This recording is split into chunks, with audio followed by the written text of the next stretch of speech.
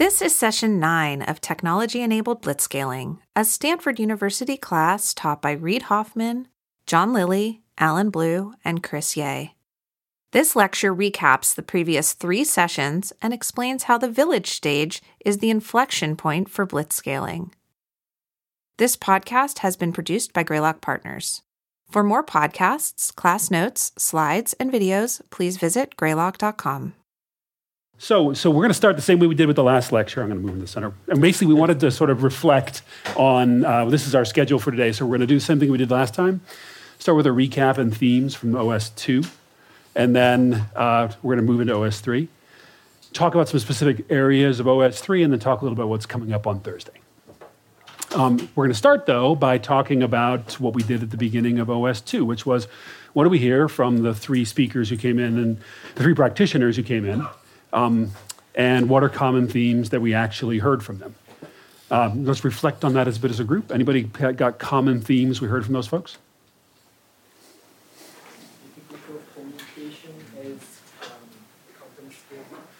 So you have to control communication as the company scales up. Communication is a different problem as the company gets larger. Ooh. What else? Yeah. Hiring is absolutely critical to scaling the business. Yeah, hiring is absolutely critical scale in the business. Metrics. Metrics, say a bit more. If you don't have metrics, you're screwed. True, and everybody talked about metrics and how important they were. It's interesting. There's a set of things which had to do with measuring wins and measuring your progress forward. Metrics still tend in the OS 2 level to be a fairly lightweight process where you haven't put a lot of hardware behind it yet. And actually, you begin to see that really in OS 3. Mm-hmm. What else? Maintaining like a small group sense of leadership and growing people from within your company. Yeah, so maintaining a small group and growing leaders from within, if you possibly can. One of the things which is going to be really interesting is that in the OS 2 range, when you're still a small group of people who basically sort of a band of friends or brothers or sisters, you basically have the ability to stay close as a group and to grow from within. But when you're actually in a hypergrowth phase and you're moving, especially into OS 3, the requirements for executive leadership can be quite onerous and very unexpected for the group of people who are highly affiliated and ready to work in startups. So we'll talk about that a bit today. Anybody else? Any other things you thought that stood out from that group of people? Like things which they disagreed on or even disagreed with the first 3 speakers on? I thought Eric's hiring practices were pretty counterintuitive to the rest of the valleys. So Eric's hiring practice is counterintuitive. Say a bit more. That they only take top people from top colleges and disregard the rest. Right. Agreed. Yeah, seriously. I mean, Google definitely has a reputation. I don't know if you want to comment on that, because it is different than the usual hiring process. Not that isn't a great direction for hiring folks. Well, the key thing when you're thinking about establishing a culture and actually having it distinct, it's actually, in fact, not all A players will fit in the same culture.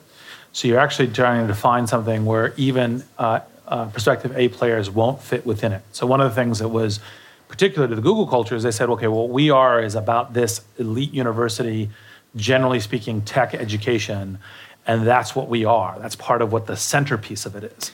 So it helped them preserve their culture as they were getting larger, but it also means that you have a particular, it's not like anytime we can find an A player whatsoever, we hire them. It's actually fit within a culture. And most cultures have some, not necessarily exactly like an elite degree, but they have some version of this is who we are. And sometimes you run across an A player that you go, oh, you're an A player, but doesn't fit the culture. And in preserving the culture, as part of what's important is you begin to get to questions of communication, questions of leadership, questions of making a more of a decentralized set of decisions.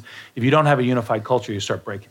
And that's why a unified culture is important. That's part of the reason why it's counterintuitive, but it is one of the ways to establish a kind of firm culture early. And that was one of the reasons, well, I don't know if they did it explicitly for that reason, but that was one of the benefits they got out of it.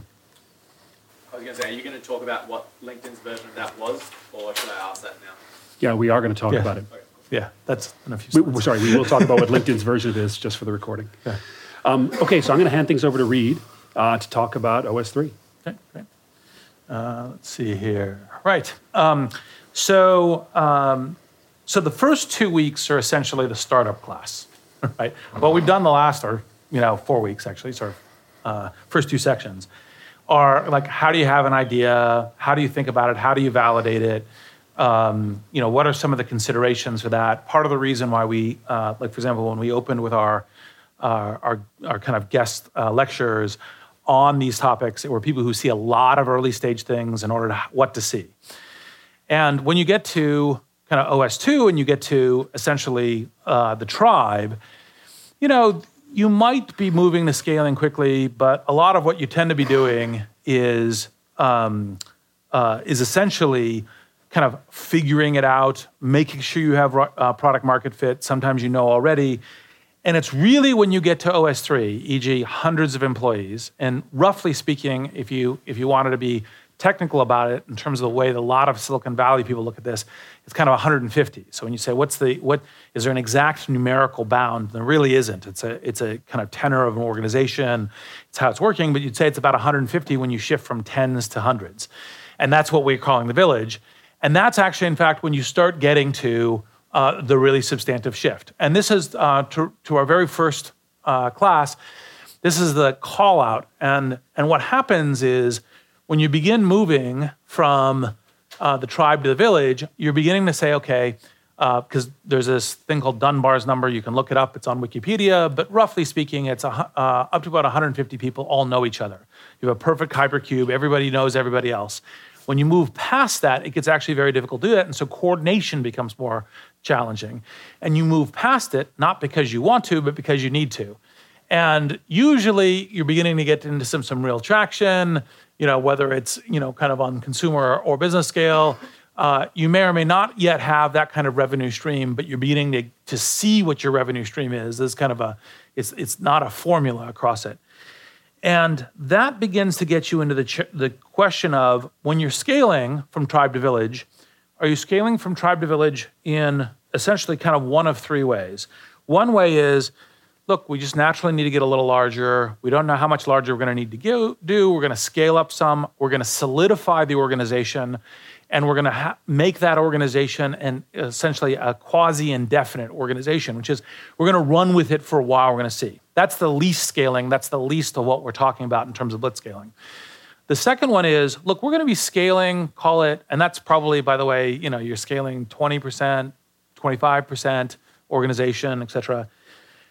We're going to be really scaling. We're going to be doing somewhere between a 50 and 100% organizational growth, right? 100% being double. But we also know that the likelihood is we're going to continue past it, that we're just going to keep doubling. We're going to maybe go to tripling, that we're going to add in on a regular basis. And so when you're building out your organization, you're not building out an organization that you say, okay, this is stable, because you realize when you double again, you're going to change your organizational structure. You're going to change how you communicate. You're going to change what your leadership looks like. You're going to change how much multi-threading you're doing in the organization. You're going to make all of these changes, which are really key. Now, you're not doing it at kind of a totally hyper speed, but you're doing it at a thorough speed by which you're keeping your organization flexible as opposed to hardening it the way you would do in the first instance. And then the third choice is, oh my gosh, right? And by the way, not all the companies have to do this, but oh my gosh, I have to more than double, right? I have to triple, I have to quadruple. That was the kind of thing that Eric was talking about last Thursday, which was look, doubling's pretty easy, right? Quadrupling is super hard. And so, and this is where you fundamentally start making that choice. The earlier places, very, very rarely are you actually, in fact, facing that choice.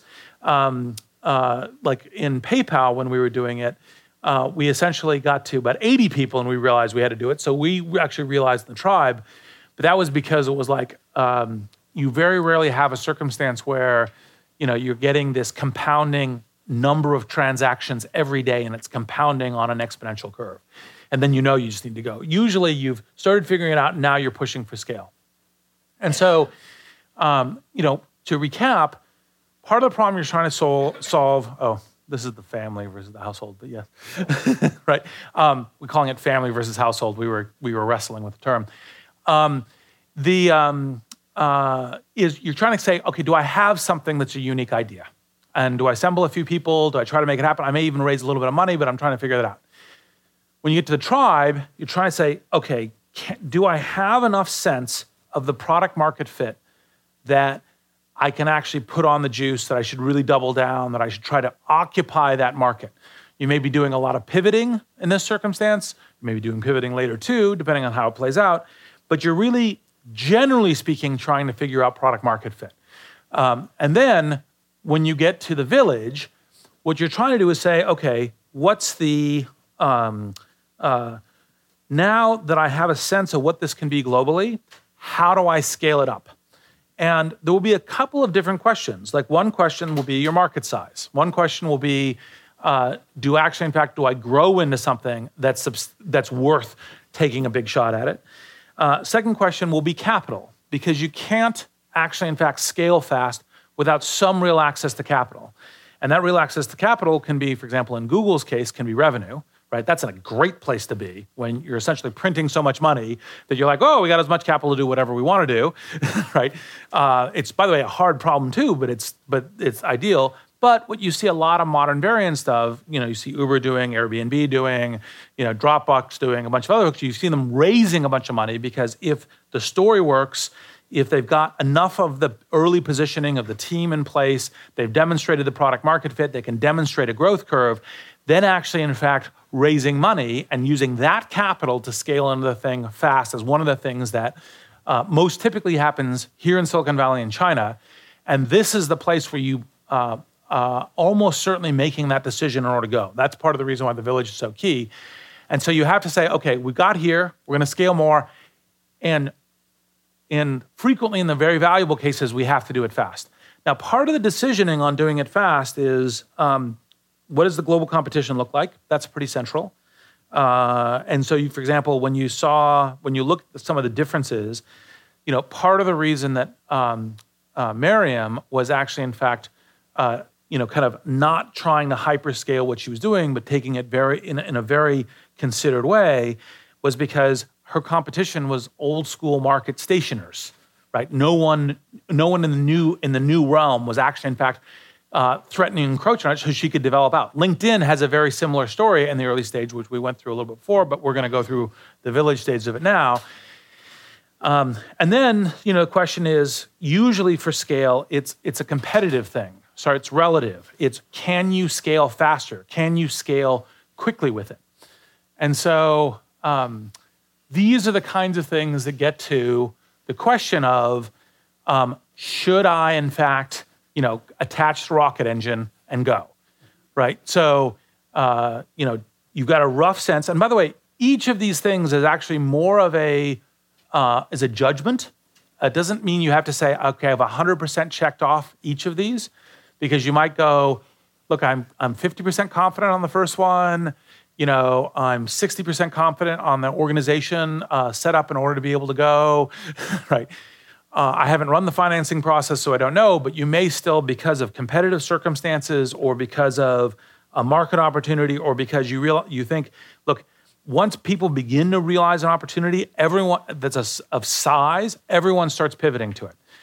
So part of the very first lecture's concept was to say, figure out something that's kind of contrarian and right. Usually you can do the contrarian thing in the family stage because a lot of other people are staying away from it because it's not obvious to them. There's some reason, for example, in the LinkedIn case, like how do you get to critical mass? How do you get millions of people into a service when the whole value is a number of people there? So the first person, no value, second person, no value. So they're like, oh yeah, that's not even an area worth looking at. Once you begin to get to the village stage, you begin to prove out revenue, you begin to prove out some of your thesis, now everyone else can see more of the same thing and it becomes less contrarian because they go, oh, I'm beginning to look at this and beginning to look at this, I'm going, oh, that could be valuable. And once you see that as clearly, they're also seeing it in some version too. And so even though you may not have the competitor standing right here, rushing, like jostling you for the prize, you actually end up on a clock anyway. And so that's part of the reason why you tend to go to, okay, what's the right scale to go to? It can be driven by competition, but it can also be driven by the fact that now everyone's seeing this value proposition and you need to do it. Other reasons you might do it are you need to get to critical mass in order to make your particular value proposition work. There's a stack of things that lead to the decision to scale, but this is kind of the checklist for what you would be doing. Can you say a little bit about how LinkedIn made that choice in 2008? So Let's see. So, because we're only doing the 2008 post story today. So roughly speaking, so remember, we launched the site May 5th, 2003. So this is 5 years in. Part of what we said that the initial launch of it is that we'd said, look, let's keep, like very much like actually what Miriam was talking about, let's keep things trim, right? Let's spend only enough cash. Let's be very selective about hiring. Let's raise money. When we do a financing process, let's leave at least 9 months ramp to doing a financing process because we want to essentially figure that out. Then basically here we went, all right, we've identified the fact that now a bunch of markers say, okay, we understand some of the core value propositions of LinkedIn. So for example, before 2008, it was still pretty difficult to articulate ourselves to journalists about what we were. And so, for example, in 2003, nobody here probably knows what Friendster is. So there was a site called Friendster. You can just replace Facebook. The only way that I could get in the press in 2003 was we're Facebook, but for business. And they're like, oh, okay, well, we understand what Facebook is, so we'll allow something. And Friendster was the term at the time. MySpace, probably that's gone too. And so we got here, and your average user began going, oh, actually, in fact, I know I could use this for looking for a job. I know I could use this to find other people. I know that I'm staying up to date with people. I know that having a public professional profile could be valuable to me in terms of someone finding me. And that was on the kind of member value side. And then on the business side, we had begun to prove out kind of what were the things that corporations, in particular, wanted to spend real money on. What were the features that we had to have in the enterprise software? Because we started as a consumer company, and we're a little bit hybrid now, primarily consumer, but enterprise as well. And so you have to figure out a whole bunch of unique things on the enterprise side. Like, okay, how does the account management work? How does a team function of it? How does a corporation engage with it? And all that stuff, we had begun to get enough of a sense where we had product market fit there too. And that was part of the decision of, okay, now it's actually time to go fast to essentially move into the market opportunity. We want to get the consumer growth up, and we also want to get the revenue growth up. And that was essentially the backdrop. Yeah. That's what you're gesturing at, right? Yeah, I think. Yeah, so, I mean, I will pick up from there because I distinctly remember that we had conversations in 2007 and 2008 with Dan Nye, who was CEO at the time. And one of the biggest topics of conversation is like, when do we didn't put it in these terms, but when do we blitzscale? Yep. Because he was being very conservative about the way that we actually went forward. So there were 4 things on the previous slide: articulate the core business, identify critical steps, hyper-grow an organization, and finance. So all these things applied in LinkedIn's case. So what I wanted to do is I wanted to sort of talk through a little bit about the changes that occurred at LinkedIn as an example of watching these 4 things in action, okay? So first I want to talk about articulating the business case. So as Reid said, we had begun to see the growth. So we basically had proved out that growth hypothesis. We had begun to see the value, especially among recruiters. So we'd seen the value hypothesis, and it was already out there.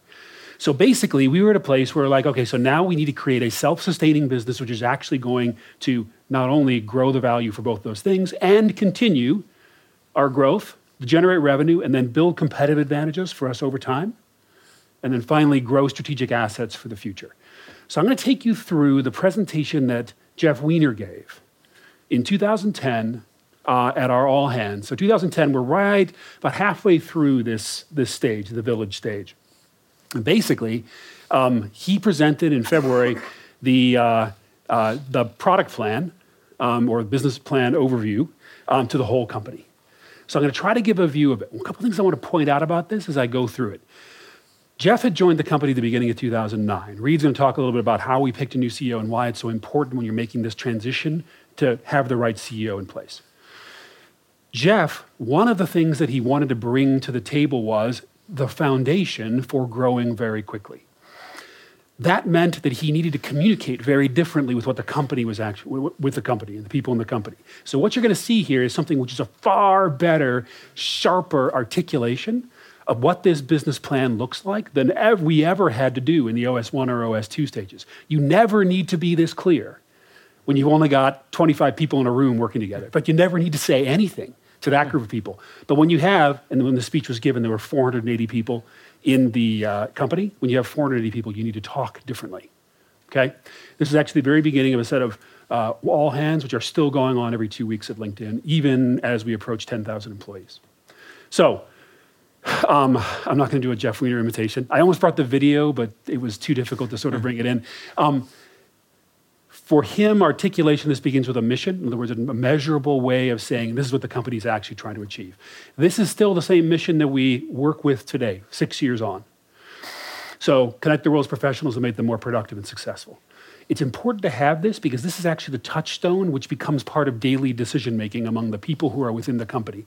When you get 400, 1,000, 2,000, 10,000 people in a company, the key bit is, do we have a common language which we can actually use to be able to make decisions, to make sure that we're on the same page? If you actually achieve that, you're going to achieve this, which is the vision for the company, which is creating economic, well, it's really interesting.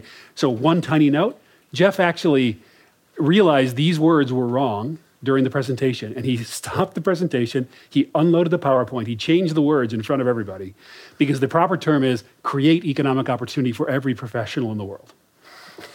If we're able to achieve the mission, this is what we're going to do. This is our true north as a company. Again, a really interesting rhetorical tactic to be able to make sure that the whole company is both facing the same direction.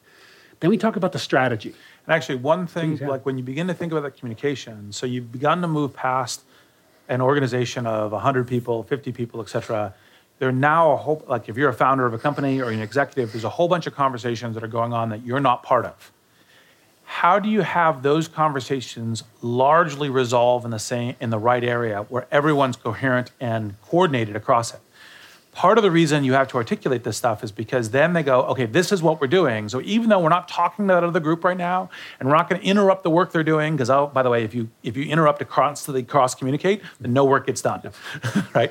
So you go, okay, I'm not going to do that, but I understand that we're both actually heading towards the same true north, and I imagine what they're doing, given that's a true north, this is what they're doing, and I can cross-check it, and this is what we're going to do here. And that's the reason why this kind of thing is so important. Yeah, and there's a whole set of skills which an executive brings in, executive who has familiarity with running a big organization, which took me forever to learn, primarily by observing Jeff. Because basically he made these words, the ones we've seen on these slides and some in the future slides, literally a part of how he managed every day with every person who he actually spoke to. We actually repeated this entire section of the presentation at every all hands for a year after this started. So, connect talent with opportunity at massive scale. This is the key strategy. So here was the understanding about our core business for LinkedIn. The core business was going to be, we've got growth of people. We've got product market fit with recruiters. Basically, we're going to build out a large scale and growing business for hiring, for basically hiring individuals. You have a large pool of passive candidates rather than active candidates. And we're going to do so primarily by driving a sales force, so enterprise sales, rather than by driving walk-up sales, or basically people who are coming up and buying on the website. That was basically the structure. There were two additional pieces. One, continue to experiment and drive towards greater engagement. The greater the engagement across the network, the happier we are all going to be, and that comes out here. And the second thing is there were a set of secondary monetization strategies which went in place. But this was the basic idea: connect talent with opportunity at massive scale. We don't really talk about this so much now because we've moved past it. Our competitive advantages. These are the moats, as Warren Buffett says. These are the moats that basically he's asking the company to broaden. So first of all, focus on business rather than focusing on the personal. Continuing to grow critical mass. You remember we saw those pictures with people holding numbers? Well, we had 60 million people by the time he actually gave this presentation. Build network density, people among it. Make sure we concentrate on data, specifically on profile completeness.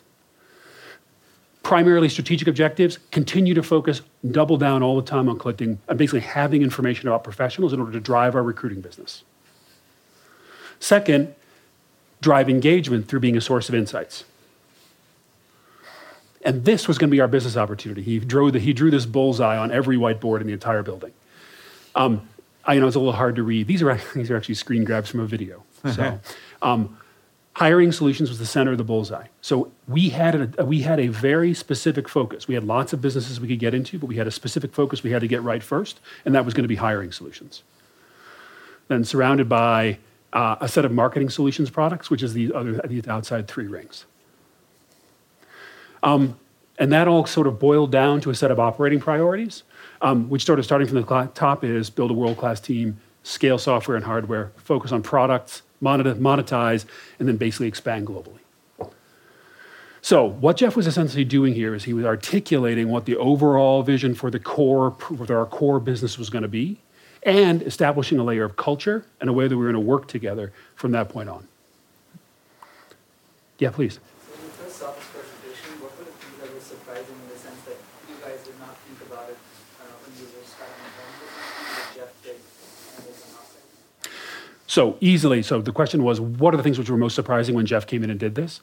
So one thing which was surprising was the clarity and sharpness with which he expressed all this stuff. We had attempted to do that before, but it was usually experimental. Jeff made it absolutely rock solid.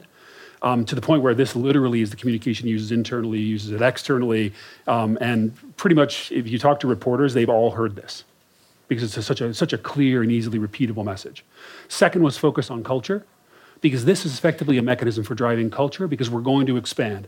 Reid's going to touch on this a little bit in terms of creating a culture around LinkedIn's culture. It came up when we were comparing it with Google's. Google's culture may be about highly intellectual college or university. LinkedIn's culture is a change the world culture, which is about creating economic opportunity. And so in some ways, aligning behind this, as well as our culture and values, which we'll come to later, is exactly the way that he wanted to be able to create the culture which would be transmitted from generation to generation of employees. Yeah. The key thing, and this is the difference of scale, the way that I had been articulating things before, which is, by the way, an accurate strategic descriptor of some of the stuff that LinkedIn does, is network as a platform. Your identity, the people you connect to, real identity as a platform for a number of different applications that help individuals and organizations navigate the world by how they find each other, how they match with each other, how they communicate with each other, how they essentially form connections too. That was the essentially previous structure by which most strategy was articulated. One of Jeff's insights is he said, look, that works for you development team and you geeks very well for articulating that. I'm going to try to build a company of thousands of people. I need to have something that actually, yes, we're still doing that. We're still treating a network as a platform and an application structure as kind of what we're doing. But this is a way to rationalize all of the different work and have people understand it. Right? And that's part of the reason it was a shift. And part of the whole thesis for understanding this is that actually, in fact, there are ways to fail at being a 450-person company that I just don't understand how to scale. And so when you look at the current giants, they're not just there because, I got the right app and I had the right product market fit, and now I just hang on to it and kind of just do what any smart person does. There's a bunch of art in how you build these companies. And one of the things that both Alan and I learned from this was to say, okay, what's a culture that defines parallel action across a large number of people? And what's a way of articulating the plan that most people know how to coordinate with each other? Go ahead. Which of these things would be inappropriate in OS2? Why would this slide be premature if we were still in OS2? Why would these things be, which, if any of these things would be inappropriate OS1 or 2? Well, let's walk through them. So here, world-class team means something slightly different. Actually, part of what he is actually talking about is a shift in culture from what we were doing before, which is we'd hire very smart people. But part of what he's trying to do is say, okay, look, we're going to actually, in fact, operationalize, for example, now when we're hiring people, we onboard them through this way, and we've created a video that essentially integrates them. Mm-hmm. We're actually moving from essentially, executives who are managers of managers to executives who are managing managers who are managing managers as kind of a way that we're doing it. And so all of what's code in Build a World-Class Team is adopting those practices. He wasn't previously you were going to kind of go to the local Safeway and just kind of recruit anybody in. That was your previous organization. That's not what this is a contrast to. This is, we have to focus on those scale mechanisms in terms of what we're doing, in terms of how the operational process works. Yeah. And the people to do that. And it also gets down to individual employees who you hire. There's a set of employees who are extremely good in very small environments and startups. Yeah. And those people tend to be generalists. They tend to be people who love the startup environment. They tend to be people who want to experiment and work all night, take huge risk. Yep. And then there's a set of people who basically work much better in an environment which looks like a big company. So part of building a world-class team means hiring the right set of people for scale. whether you're an executive or not. Yep. I don't know if you wanted to say something about generalist, specialist, and the transition here. Well, and this again wasn't on Jeff's mind, nor perhaps this theme was not on my mind until I started constructing kind of what this kind of playbook looks like and why this is actually, to some degree, the visible secret of Silicon Valley. But you hire generalists the whole way along this kind of scale up, but what you're doing with them and why you hire the generalist and what the generalist does is different, because you're getting a lot more specialists that do different things, including, for example, specialists who are managers or specialists who are executives. And so here, part of the thing is a lot of what your key pivotal leadership roles may be occupied by generalists. Either they're going to have to learn to be specialists and then start doing that role as a specialist, right? Or they're going to have to move to other roles, right? Yep. Because part of what generalists allow you to do is be flexible, attack a new problem, figure something out. We had a number of them in the organization, we still do. But when you're saying, okay, what we're really actually trying to do is take this organization and now grow it by 300% and have it operationalize on a certain set of metrics and dashboards, all while improving its operational efficiency while doing that, that tends to be people who are very expert at that game versus the people who are kind of going, well, maybe we should do it this way, or maybe we should try that, or maybe we should try this, and that kind of thing, which tend to be more generalists. And so that's the kind of the specialist general. Although that's a truth about scaling. That's not necessarily what Jeff was saying on this bullet. On the second one, I mean, for scaling hardware and software, one of the things in the OS 1 and OS 2 phase is that, generally speaking, what you're optimizing for with your technology is you're optimizing for agility. So basically, you want to be able to create an environment where you can experiment with different things, learn effectively, go try something else, just abandon previous failures and so forth. When you actually get to this stage, you need to shift, because what you need to do is 10x or 100x the technology infrastructure that you've actually got. You need to get to the place where you can support a massive scaling thing. So the attitude towards the software you build is quite different. Yeah, because we were trying to essentially say, let's figure out what are the core set that is in network as a platform. So we were building a lot of what we called 0.2, 0.3 features. We're trying this, we're trying that sort of thing. Here was to say, okay, look, we're gonna focus on the things that are currently working, and we're gonna scale those versus doing that in terms of a prioritization. It's not to say we don't still do some of those, definitely. but this was the kind of the prioritization. Yeah. And that was also part of what got to the third.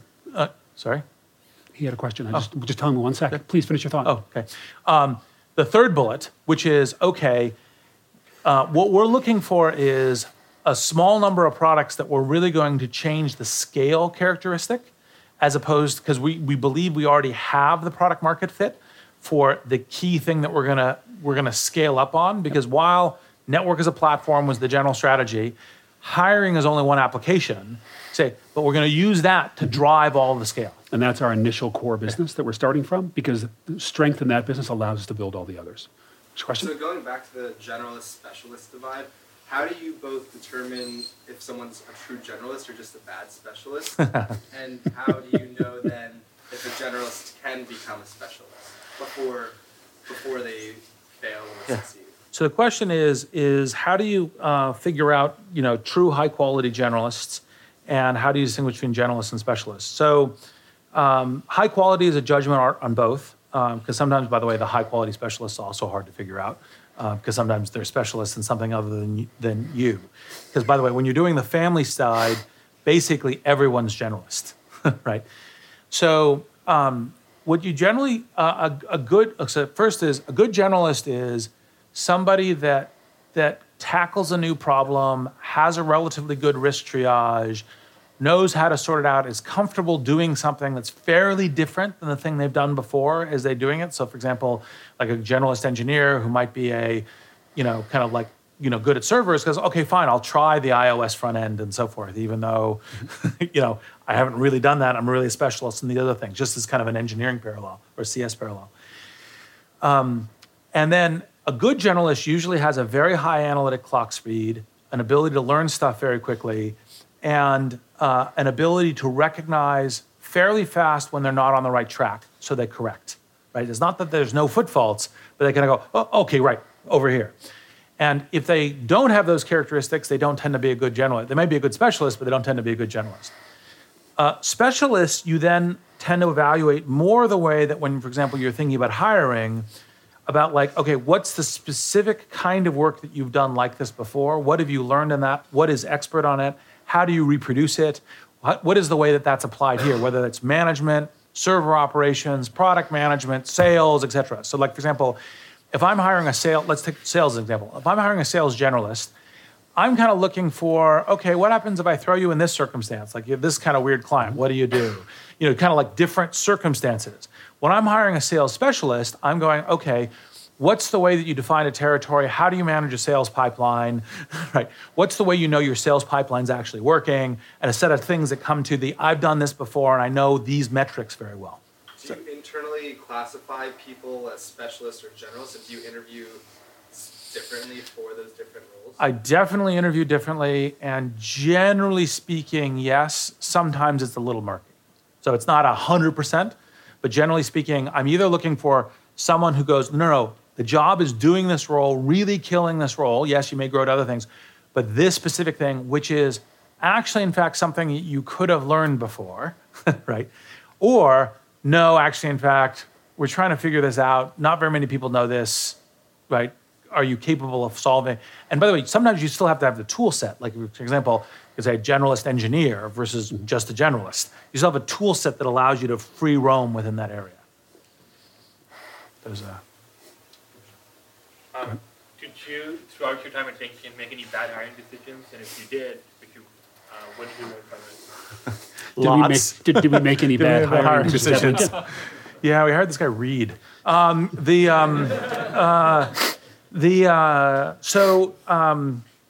So you have a couple of different choices when you're scaling in terms of hiring. So one is you can go, we're going to hire relatively easily, but then we also have to fire fast, right? So that's one way you can actually do an organization. The other one is you have to hire much more carefully, and you still always tend to fire too slowly. You should fire faster, but you're kind of more careful on that. Most of the organizations that I tend to participate in tend to do the second versus the first, because you're trying to build also a community and a team. And if you're churning people out where it kind of feels like, the axe falls pretty fast, it's very hard to have that kind of teamwork fall. There are high performance organizations that do the first pattern though, right? The only thing I would add is that, so it's one thing you have to take into account is the movement from stage to stage. So when you hire somebody for a specific stage, you know you're moving on to the next stage and the next stage, and you know the requirements for what that person can do is going to change over time. So the person you bring in for OS1 and OS2 might not be able to make the transition to OS3. That doesn't stop you from hiring them. You still try to hire the best person you can to get through the stage you're in right now, and then hope you can grow them in the next time around. And part of the whole point of what we're hoping you guys in the world is learning from this is when you hire someone, for example, at a tribe, and you go, look, I don't know if they're going to get to the village level, right? You've started thinking about what that question is, because you're starting to gather data even when you're at the tribe level.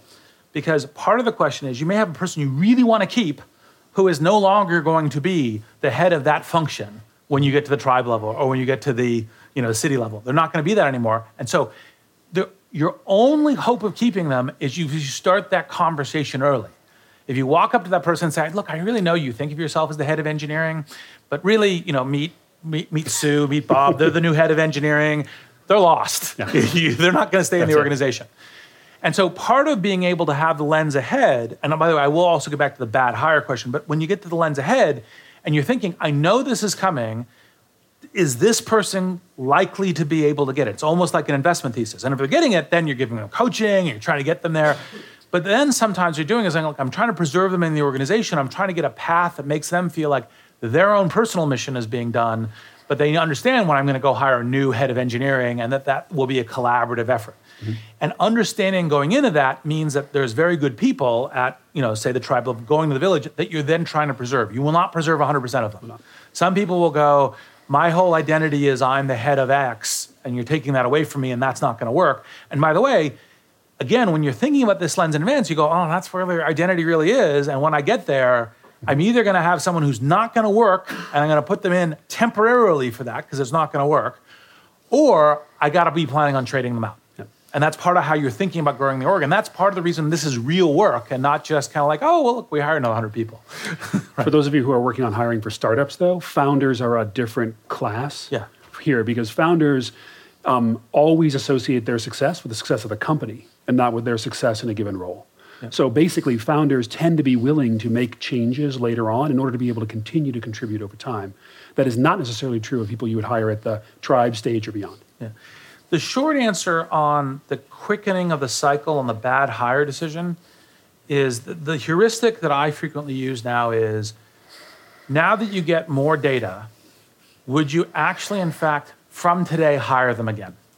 Now that you've worked with them and if you don't actually really answer that question, yes, start figuring out a graceful parting of ways, right?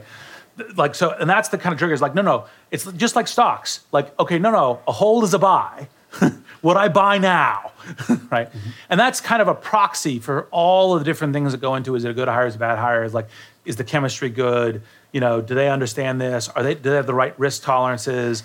Do they understand? Sometimes you just kind of like, and by the way, this is true for everyone in the organization, including me, you know, at these stages, sometimes you just shut up and row, right? You go like, okay, when do we just need to get through this? And understanding that. And so, and there's all kinds of things that lead to that. There was a question also, yes. So 60 million users at this point seems like a lot. So why did LinkedIn not have to scale before? Or like, why didn't it scale before?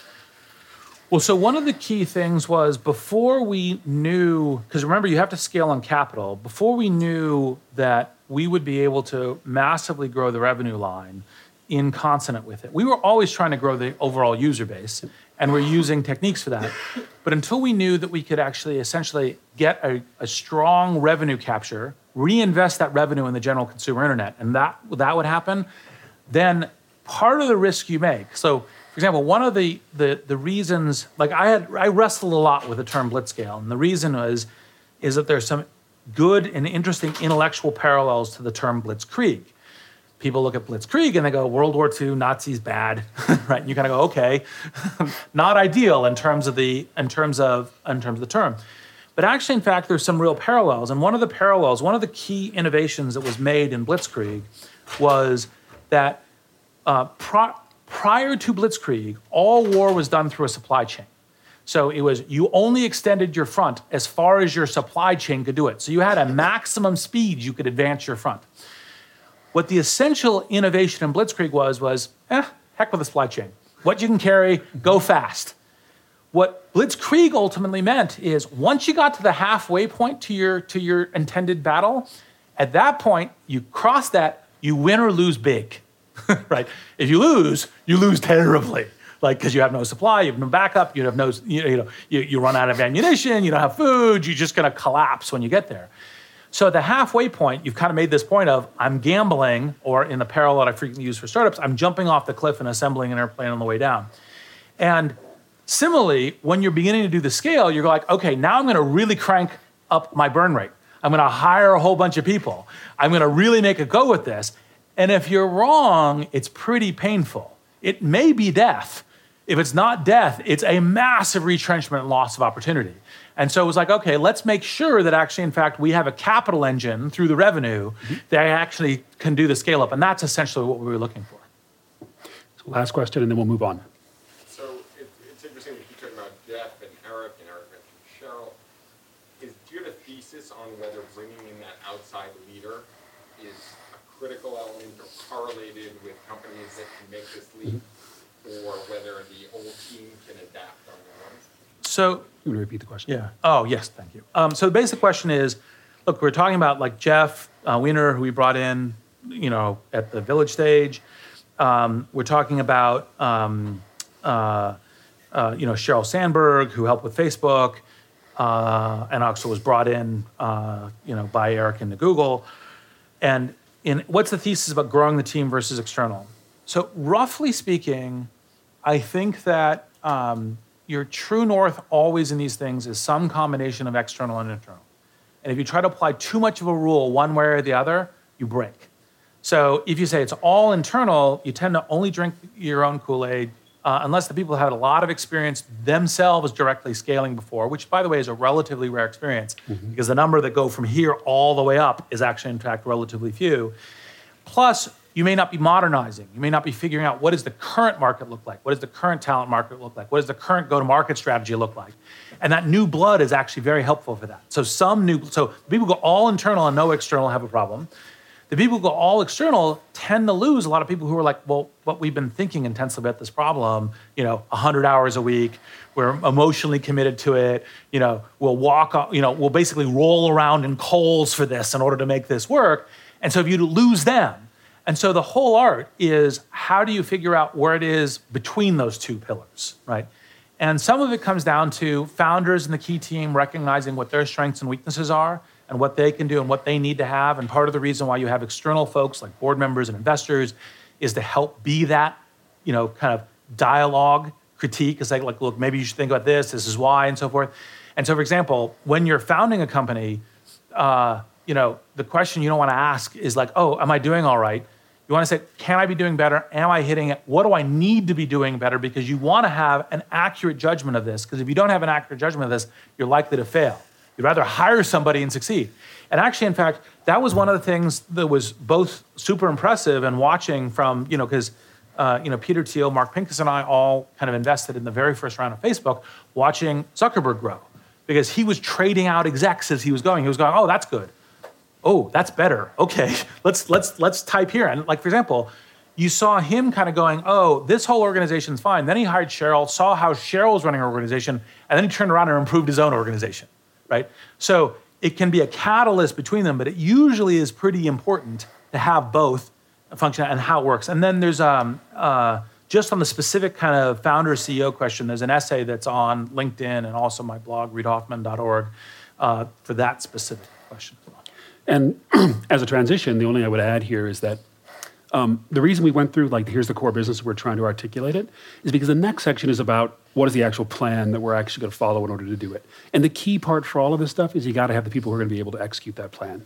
And they're going to execute it as executives. And basically, that's the most important consideration on a per person basis. So I'm going to move forward on this. Very quickly, please, just 2 seconds. So this was... we were experimenting with a lot of different things because remember we're staying agile. Yeah. So this was focus on a few, and that was part of the scale up, and that was why it was different to that earlier question. And then this was, we are massively focusing on going international. And most of kind of blitzscale stuff is you go global. There's very little blitzscaling stuff that isn't going global. The primary exceptions to that are within China. Mm-hmm. Yeah. And neither of these played a big role in the first 2 stages for LinkedIn. Yeah. So I'm going to go to the next section, which is about critical components. So if you've got a plan, which is basically about, like we had for Jeff, that Jeff went through, what do you actually need in order to do it? And almost always there's a set of critical components, which you actually have to focus on. You don't have to focus on everything. So as always, you're growing. We've only got 480 people at the time we're doing this. You can't do everything perfectly. So the question is, what are 2 or 3 things you have to get right? And for us, those 2 or 3 things were product, go-to-market, and engineering. So I'm going to go through these really briefly. One thing I want to note about this is that each of these 3 plans was presented by a brand new executive to LinkedIn. So all of those people were people who were basically hired in at the OS3 level. Okay? So the first one was our product plan. I'm not going to go through the details on all this, obviously. We don't have time. But this kind of organization where we see technical foundation, viral growth, professional identity ecosystem, insights, and monetization. This kind of organization was something that we had never seen before at LinkedIn. We'd never taken this analytic an approach to doing anything. And, sorry, you were going to say something? I was literally going to add to that earlier question is, we would never construct it. We knew a bunch of this stuff, but we never construct a document like it because we weren't trying to figure out how to get 500 people and growing to all be executing on the same plan. And also, this is the very first time in the company's history where we had to execute on multiple threads simultaneously. When you're a smaller company, generally speaking, you're going to do one thing really well, and then everything else you sort of do as you need to do. Now you actually need to be able to execute on 3 or 4 things at scale all at once, which is why you need to be able to sum it up like this. This broke down into a set of product features. We separate things into core, strategic, and venture. I'm not going to go into the details here, but the idea was we wanted to identify the things which were part of solving our core business problem. All this other stuff was stuff which we thought was building for the future. This stuff was about building for the present, about making our core business operate. The product plan basically focused on member growth, on professional identity, on search, and obviously an important component of making recruiters successful, on knowledge sharing, which is one of those sort of future-facing things, and then on our 3 businesses. So hiring solutions was the key one. That was the center of our bullseye. Marketing solutions and our monetization platform, which was basically payments and a bunch of other things that we wouldn't have had to have thought about before. So that's on the product side. In terms of the go-to-market, we're just going to talk about sales. You can see the way we were broken up. The blue bars here are basically the places where our field sales team was responsible for driving revenue, and the others were non-field sales related. By the way, one other thing to think about as I think about kind of how to understand this growing, you're beginning to run organizations like this. These are all documents that were taken from how we would communicate internally, how we talk to each other, how we'd formulate the same plan, and you're beginning to actually crystallize the business within graphs, dashboards, other kinds of things as a way of doing it. And that's something that's not as critical when you're at the OS2 and tribe level. And it's important for a couple of reasons. So first of all, it's important because it allows you to project what the business is actually going to look like, which is something you actually need when you get to this place, because you need to know you're tracking towards a particular target. You need to be able to do the financing appropriately and a bunch of other things. But the second thing is it becomes part of the way the company is managed on a regular basis. This was the very first time, right about this time, when we started producing daily dashboards, which basically, and Jeff still looks at them every morning at 5:30, where basically he would run the company based on a set of dashboards, which he would receive an email and literally look at on his iPhone in bed when the minute he woke up to sort of find out where the company actually was. That was a brand new discipline, which had not existed in the system before. I certainly wasn't doing that. I'm not. Again, not a good gigantic amount of detail, but the key piece was breaking things up. How do we understand our global? How do we understand our markets? How do we understand our global approach? How do we understand our geographical approach? Product mix. How do we build a field force to basically go out and sell effectively? What about brand leadership? A whole bunch of questions, which are the kinds of questions you would expect from a seasoned sales leader, but not from a generalist who was basically trying to make it happen. On our way to $1 billion. And finally, engineering. So engineering was the third major area. We actually brought in a guy called David Henke. You'll see a photograph of him later if we get there. Yep. Basically building out our technology. His goal was 10x. LinkedIn has a bunch of really hard problems, and we've got a bunch of productivity issues that we need to deal with. The question for us is basically how do we attack these things in an organized way and get to the place where we have 10x scale on top of where we are right now? For example, on all the productivity stuff, part of what happens when you begin here is you begin to actually focus on developer productivity. You're building your own tool stack. You're leveraging other things as well, but you're beginning to figure out how does that cycle begin to work? Yep. And this is usually where you're doing it. Whereas before, you're just building the thing that demonstrates, do I have a shot at product market fit? Yep. So the first thing was like building uptime, and then we got this selection of things. You can see tools and productivity, distributed computing, security, disaster recovery, a whole bunch of things that you never think about in the early days. But when you actually have a business built on top of it. Or you think about thinly. Or you think about very thinly at the very beginning, which you didn't think about in depth, but now you actually have to. This was actually the largest transformation which had to occur at LinkedIn, because basically we had to take, not only were we growing very, very quickly in this space in terms of engineers, but also we needed to change basically the entire stack on which they were working simultaneously with continuing to develop product and scaling simultaneously. So it was three things they had to do in parallel. And all scale companies do that. That's not just LinkedIn. Yes. This was a quote from our original head of engineering, Jean-Luc, who had moved over to a new role, which we can cover later. Go ahead. About how many engineers were at this point? I don't know. I have the number in here, the exact number. It's about, at this point, it's about just under 200. Sorry, that was how many engineers were there at the company. So if the process of growing engineering team, transitioning the stack and building the product, Yep. and the process of going to market more aggressively to scale, Yep. if these two processes are going on simultaneously but independently, Yes. did you make sure you weren't selling something you didn't have right? Or is that not a problem? Well, It's better to be selling something ready than more. so with all these things going on simultaneously, how do you make sure you're not selling something that you don't actually have ready? The short answer to the question is, the whole reason that we brought in a process where we could concentrate on simply on three things and have tight integration between those three executives, so as to make sure we didn't lose coherence between those three things. We had a very specific pecking order between the three of them. Product said, this is what we're building. Technology said, this is what we're actually able to do. And sales sold only the things that were actually produced. But it was a very clear understanding of what the cascade actually was through them, which actually made that system function. Okay. So I'm going to turn it over to you to talk about organization. Yep. So part of what, when you begin to say, okay, Village, OS3 has been where you really begin to identify the scale challenges. This is one of the central places where you go, okay, do you have the right CO? Are you the right CO? Do you have the right CO? Because you're not just thinking now, you're thinking what happens when it's 1,000 people, 2,000 people, 3,000 people. Because the mistake people frequently make in organization stuff is they say, okay, let's wait until it's all broken, then try to fix it. That's much harder. Part of what you're trying to do is anticipate where it's going and figure it out and then make the adjustments while you're going, whether it's a person, whether or not this individual who works well at Tribe is going to work out in Village, what's a role that's going to work out in Village. CO is obviously central to that because the CO is going to direct, this is how the whole thing works at scale. And it's one of the places where most often you either have to come up an extremely steep learning curve because you really, really want to, and this is the thing you want to do as a founder, or it's the beginning of the time saying, okay, do I do it by getting a CO? Do I do it by getting a COO? Do I learn some of it? What are those kinds of things? Those are kind of the key things. And then you begin to look at kind of what are essentially the key executives. Now, part of when you're looking at this stuff is you don't try to solve all the problems. You don't go, I have a perfect org chart.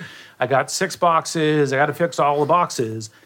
Every single time you have a list, whether it's problems or other kinds of things, you should force rank them. And you go, okay, what are the ones that I absolutely have to do? Let me get those done. And let me try to do the other ones too, but let me do that. And then what happens if I only get to 2 of the 6?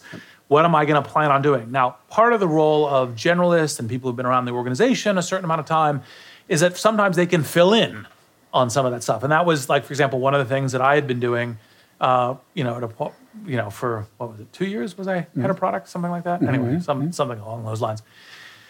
So, and then you kind of look at, okay, are we capable as an organization of doing it?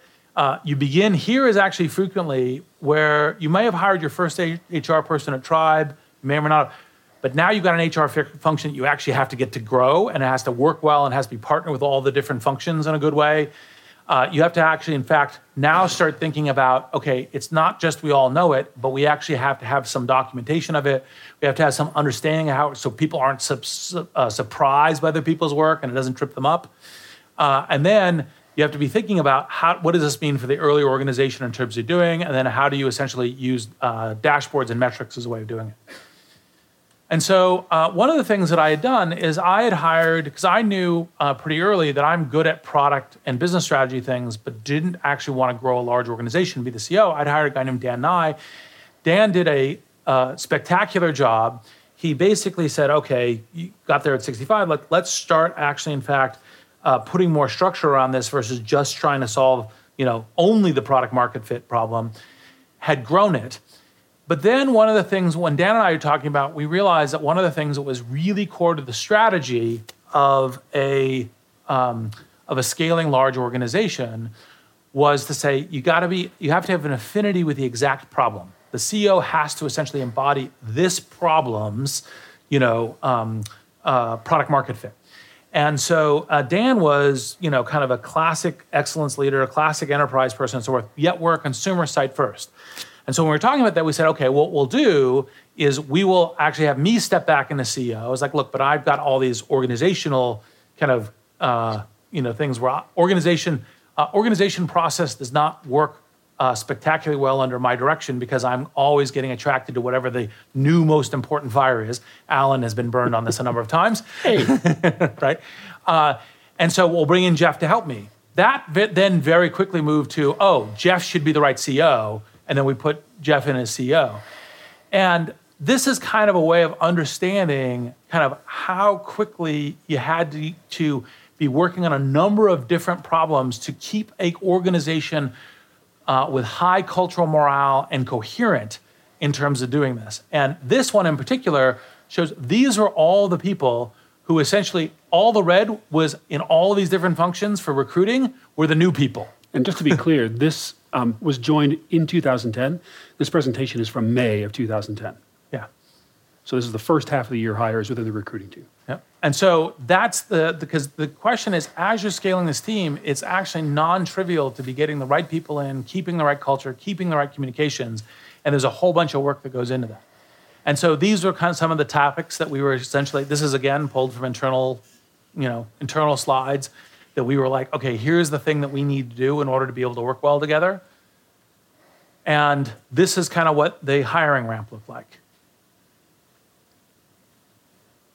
And I guess that's when we really started our real big intern program too. Yeah. As I now think First about year of it. Yep. Because we were trying to figure out how to continue to scale, and the intern program was a way of doing that. So do you want to do this? Or? Yeah, so briefly, so you can actually read this on LinkedIn in completion. You go to Jeff's profile, you can find it from there. Basically, the idea was that Jeff knew from the very beginning that if we were going to grow really effectively, one of the things he had to make sure that the values and culture of the company were communicated via the hiring process. So that basically, we as a company, when we were hiring new people in a distributed way, every person who was doing hiring was using the same bar for culture and match and so forth over time. Otherwise, we'd end up with a culture-less company. So what he did is he articulated the vision, the strategy, the mission and so forth. Go next. But he also articulated this set of culture and values. And you can see here they're stated in the sense of here's how you use this to test somebody during a hiring process. Because he needed to make sure that was part of the way we were thinking about each new person who came in the door. Yep. And frequently, we actually have a number of places where this is on the wall so that people can refer to it when they're talking amongst each other about how to make a decision on a values point or something else. Yeah, and it's in the rooms where we actually hire people. The key thing about this, though, in terms of making this work, and Jeff points it out in his post, is you can't just talk about it. You can't just put it on the wall. You got to make it part of the way you manage on a daily basis. And to their credit, Jeff does it on a regular basis. But the person in the company who actually does the culture and value stuff best is Mike Gamson, who's the head of sales. And basically, he runs our sales organization very differently than any other sales organization. He runs it based on this set of values. Yep. Okay, so I want to talk a little bit about process. We have some notes. This is from the Tech All Hands. Basically, people recruiting was the number one thing that the tech team was actually worried about. So communicating that culture was essential. There's a ton of stuff here about what would be great about coming and working at a place, and actually some reasonable advice in here about what attracts tech talent to a particular place. Because by the way, part of the thing that this underlies, which is one of the reasons we decided to even put a kind of an eyesore slide up that don't bother trying to read all of it and all the rest. Yeah. It's on the video. But the thing to understand was, so when you're a small company, you're a tribe, you're something else, actually, in fact, part of your pitch to new talent coming in is be part of the early set, help define this, help find the product market fit, be one of the first engineers working on iOS or Android or something else. When you're scaling up, that pitch doesn't exist anymore. So you're changing your pitch about saying, how do you say, who is the high quality talent that you want to have join? You're evolving it. It may not change 100%, but you're changing it. And this was part of the, okay, how do we need to now talk about what is the mission that high quality folks, technical talent engineers would want to come and say, work at LinkedIn. And that was part of the work that was done as part of enabling the scaling. Yep. So I didn't realize this had builds in it. This is, of course I have to go through it all again. Yep. This is a set of things which was a part of a discussion the team was having because we moved into the world of process. Again, you don't need to read all of it, but basically the team, which is now a little over 200 engineers at the time this slide was written, were basically in a position where we couldn't effectively work together anymore. Yep. We had too little structure, too little understanding of the way the pieces came together, and we had a build system which looked like this. A release system which looked like this. And believe me, it was just as painful as this diagram is to read. We spent years chasing after the right kind of release system before we got to the place where we essentially have DevOps today. But this reality is where we lived. Getting these processes right is absolutely essential to letting 300 or 400 or 500 people work together. Okay, so, sorry. That's David Henke. Yes. And he's reminding us that when we have a spike like that, that means the site's throttling, which was happening back in 2009, and that can't happen anymore. He looks angry, right? Yep. All right. So now the other part of going into scaling is to make sure that you have enough capital. And so one of the things we said is, all right, we've got money in the bank. We've got millions of dollars in the bank, but we're about to throw in the gas. We think we have a good scale product market fit. You never are at 100%. You're always at some percent. We probably thought we were at 85%, but what if you discovered it was 60 or it takes an extra year or so? So we said, okay, what we should do is we should raise enough capital to smooth out a challenge. Because by the way, doing that before you're in the challenge is actually much less painful again than when you're in the challenge. And so I went out and kind of raised the Series D, which is the last one. Now, many of you may be familiar with the LinkedIn Series B deck, which I published, and you should, if you're not, you should be. But this is essentially like there was a deck, which I'll go through a couple of the slides, but part of what happens when you're actually getting to scale, you're able to articulate your pitch very succinctly, right? And this is what the company is, this is what we're doing, this is how to do it. So like when you go down here, you say, for example, why do you have email addresses? Well, that's because, look, our viral engine actually, in fact, if people choose to invite people, we can actually still be growing and inviting people. It's not actually, kind of tapped out. And we have a number of people who are all connected and interacting with each other, so that's likely to happen.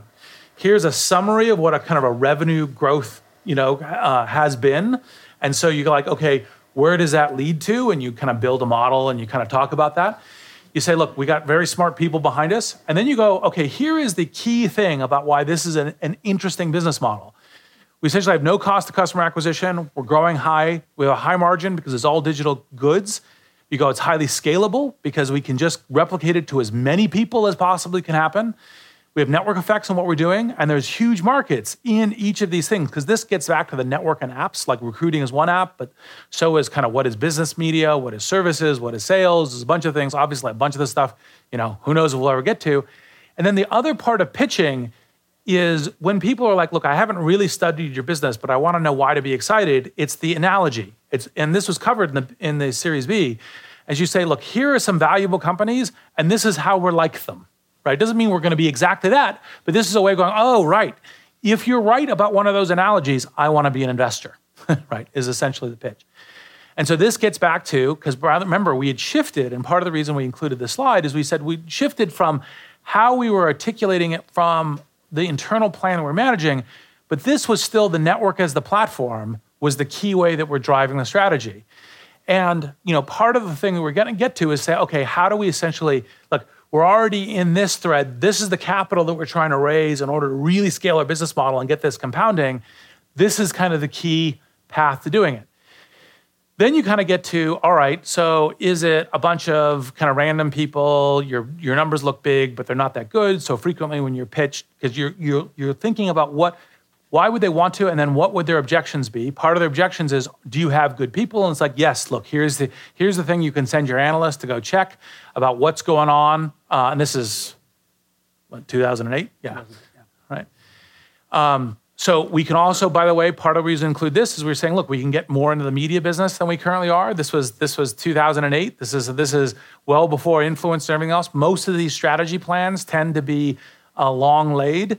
They don't necessarily, each tactic is not thought of, like influencers was something we thought about relatively long on, but we said, we have a network as a platform, we have a professional identity as a platform, what kinds of things we can do? We can help people figure out what kinds of business information is most relevant for them. And then we included this slide mostly to show that as you're beginning to scale, you're doing this kind of analysis, as opposed to, I have a concept, you're saying, here is what kind of, mean revenue per member looks like in each of these different circumstances.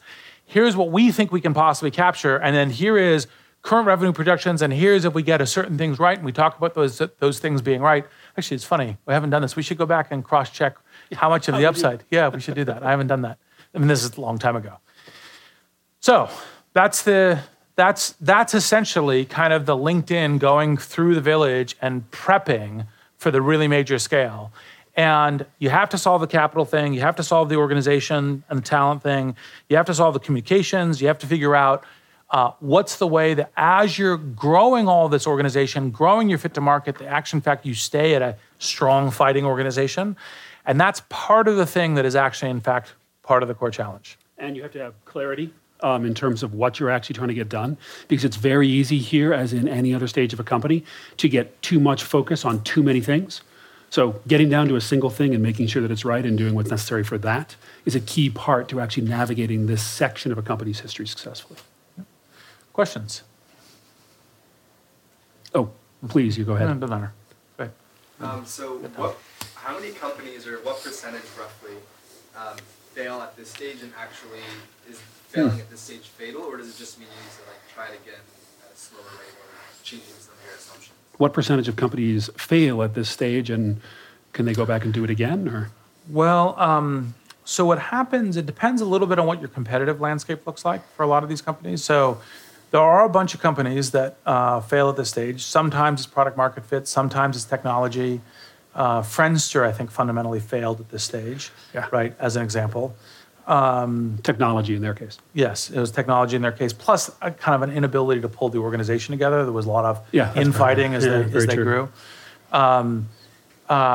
There's actually a ton. I don't know what the exact percentage is, because we all tend to look at like the success biases. We look at the ones that exist and say, "Oh, those ones work." But like part of you think Friendster's gone, MySpace is gone, right? There's Orchid reached this scale. Orchid, yes, Orchid was definitely, yes, I remember Orchid. I mean, so there's a ton. And right now we're only within the social space, which is this place we were watching carefully. You tend to look at the same thing within e-commerce and a bunch of other things. So the short answer is there's a lot of different failure things. Some of them is inability to manage the scale stuff. Sometimes it's other things too, but there's a lot of failures at this point. How did you approach launching a new location? Like you're going international, you're starting to focus. And viral loop, I imagine, is very different in each location you're going. So how did you redesign that viral loop? How did you make it work? Do you want to? The short answer is we didn't redesign the viral loop. One of the things which is a bias for early companies is that globalization happens. It just might happen. Internet companies. And especially for a little bit different for enterprise, but yes. For sure. So basically on day one for LinkedIn, this was way back in OS 1, we were half international and half US, and we never dropped below that ratio. So globalization just sort of occurred. That was before we translated the site or any of that kind of stuff. So the viral mechanism all remained the same. Now, it doesn't function, as you say, the same everywhere, and the places where it doesn't function in the same way are places where our growth has been extremely slow. And it's more in the last couple of years we've started actually, in fact, doing the specific changes for it. Because part of it also is we were still getting such good growth from email. So it was like, okay. It wasn't the absolute top problem. So in terms of like fundraising, because you talked about the fact that you're trying to blitzscale to outcompete some of your competitors, how do you not fall into the temptation of doing what a lot of, especially in the current climate, of just raising so soon and raising so much, just to be able to outspend your competitors? Can you repeat it a little bit? Yeah. So the question is given when you get to a spot, what's to slow you down from just raising a ton of money and using a bunch of capital to help compete? Well, I think you have to think of a couple different things.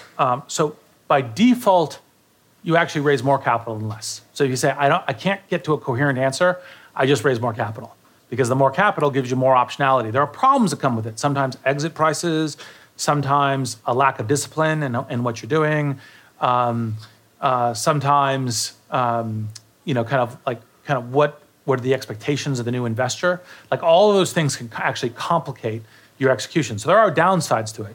But by default, you say actually a bigger war chest, intelligently managed, is better than a smaller war chest, right? Now, one of the prices is obviously dilution, so depending a little bit on what the price and everything else happening.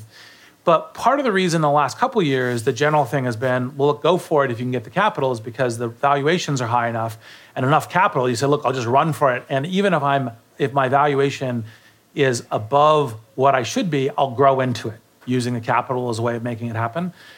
And that's fine as long as you actually, for example, on the pile of capital that you're currently raising, if winter comes, you could get to a break-even state, because part of what also frequently happens is that once you look badly capitalized, it's very hard to raise additional money, right? So those are all the kinds of factors that go into it. Now, for us, we kind of said, all right, each of our fundraisers was not actually trying to, in fact, manage as much capital in the company as possible, because we were steering into a very different area than the other companies that were fundamentally doing this massive capital rise and running, we're going at. Because we had this notion of professional identity and network as a platform. In our early stages, like family and tribe, most of our competitors thought it was companies were the primary thing, not individuals. We were the one doing individuals. So it's kind of like if they were right, it doesn't really matter if we raised 2x the capital or they raised 2x the capital. If we were right, again, also doesn't matter, because it was kind of a different thesis. And then when we got to the Series D, which Bain led, we were, okay, we now view that it's a market opportunity and we're going to go for it. But we were doing kind of more the intelligent, the kind of the reasonable scale blitzscaling versus ultra blitzscaling. We weren't doing the hire people desperately. We were opening up a number of offices, and we were beginning to experiment with that, and we were taking the communications burden that came with it, but we weren't like for example, we could say, well, look, if it took an extra month or two to make that hire, that's not actually in fact deathly for us. Yeah. The only other comment I would make is that sometimes when you're raising here, you're raising with different uses of the capital in mind. So acquisitions is one that we didn't talk about here. Yes. It's pretty common during OS3 to actually acquire small companies specifically to fight over talent. Yeah, specifically acquihires. We didn't put it in here because we didn't talk about it today because LinkedIn didn't make any acquisitions during OS3. Yeah, I wanted to circle back to the point about hiring someone and being unsure of what other organizations are going to the company. So my first question is, when you're at the family or at the tribe stage, do you only hire people you think will be able to make it to that stage? And then if you are hiring people that aren't able to, you have a very explicit discussion that is kind of confrontational, saying, hey, you're really up to the benchmark that we because you're not replacing people. So first question is, when you're in the family and tribe stages, you hire people that can scale to village and beyond, or village and up, that you're hiring deliberately in advance, you're hiring for it. And then the second question is, if you know that you're hiring, because some of the people that you are very uncertain will get there, do you have the hard conversation? And the short answer is, there's very few people that you actually have 100% confidence. It's like a confidence interval. It's very few that you go, 95, 98, this is gonna happen. Like when I look back at LinkedIn, some people broke earlier than I expected, and some people went much further than I expected. It happens that way because it's new challenge, new circumstance, your own judgment. So, but part of that is then what gives you an ability. If you have your conversation with people where you say, look, it's not an entitlement. It's not guaranteed you're going to be there. For example, part of the way that I talk to people at LinkedIn is not I'm going to be the CEO all the time either. We are defined by our mission about what we're doing and how we're being successful.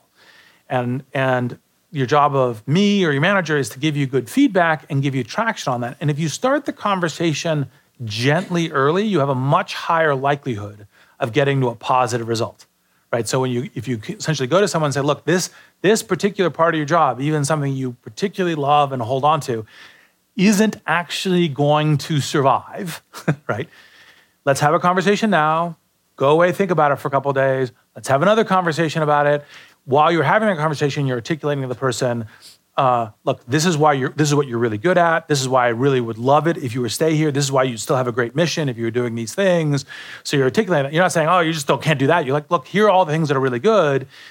And ultimately, one of the techniques that I use as a manager is I say, look, I'm not asking you in some metaphysical sense to 100% agree with me in terms of what I'm saying in terms of judgment, but this is the way that we're running. So it's not like you have to say, okay, great, I'm really not very good at that. Fine, you can say, I think I'm better at that than you do, and then just continue playing and we'll see how it plays out. So those are the kinds of things that play into those kinds of conversations. Oh, and then the very last piece of it is you're almost never hiring, as part of not knowing the scale, you're almost always hiring a certain percentage, call it, it could be 50, it could be 70% of people who you know are really good at this stage, and that's the stage you should be solving for. You should be 100% good at this stage, and you don't know about the next, and so you're targeting this stage generally. Yeah. So let's pause there because we're a little over time. Take one last question. One last question is great, and then we also want to talk about what's coming next. Thanks. Can I piggyback on that one? So, what percentage of people did you guys end up firing, or if you could give a range? Was it highly uncommon? Was it, one every 5? Well, generally speaking, we would try as much as possible to manage people out through a process because we thought that was the right kind of human thing. So that's technically, it's not a firing, right? Because that's not here's a paper, the security person's walking you to the door, right? That kind of thing. So we had relatively few firings, I think, because we made a real effort to try to do that. We did have a lot of people that maybe probably half per stage, third per stage? Third. I think probably third. Third, right, roughly, that we were kind of going through that way. And that means hey, you're really good at these things, how about you focus on those more? And then over time, you end up Yeah, or like, hey, this isn't really like you like what you want isn't really going to play out here. Let's try to make it work so it works for both you and for us. And like I've had more conversations like that than I can remember the number. So Okay, so let's talk about what's coming on the next 2 weeks. And by the way, we can come back to questions on this all throughout the class. So it's not a speak once forever. And we'll be around for a couple of minutes afterwards for like follow-ups. So Selena from SurveyMonkey and Patrick from Stripe and Nira from Nextdoor. I don't know if you want to give an introduction to any of them at this point. You're going to meet them all in the next couple of weeks. Yeah. So the high line is SurveyMonkey. Most people who are operative in the Valley actually know it's a super interesting company that has a very interesting business model. It's somewhat stealth to everybody else. They may have taken the surveys, but don't understand how big the business is. Selena is the person who grew the product and engineering team for doing it, and it's interesting. Patrick Collison is the CEO and co-founder of Stripe, which is kind of the next generation of payments. And Nirav Tolia is Nextdoor, which is social networks for neighborhoods. And they're all like unicorn, really. Right? So, all right, great. Thanks very much. We'll see you on Thursday. Yeah, thank you.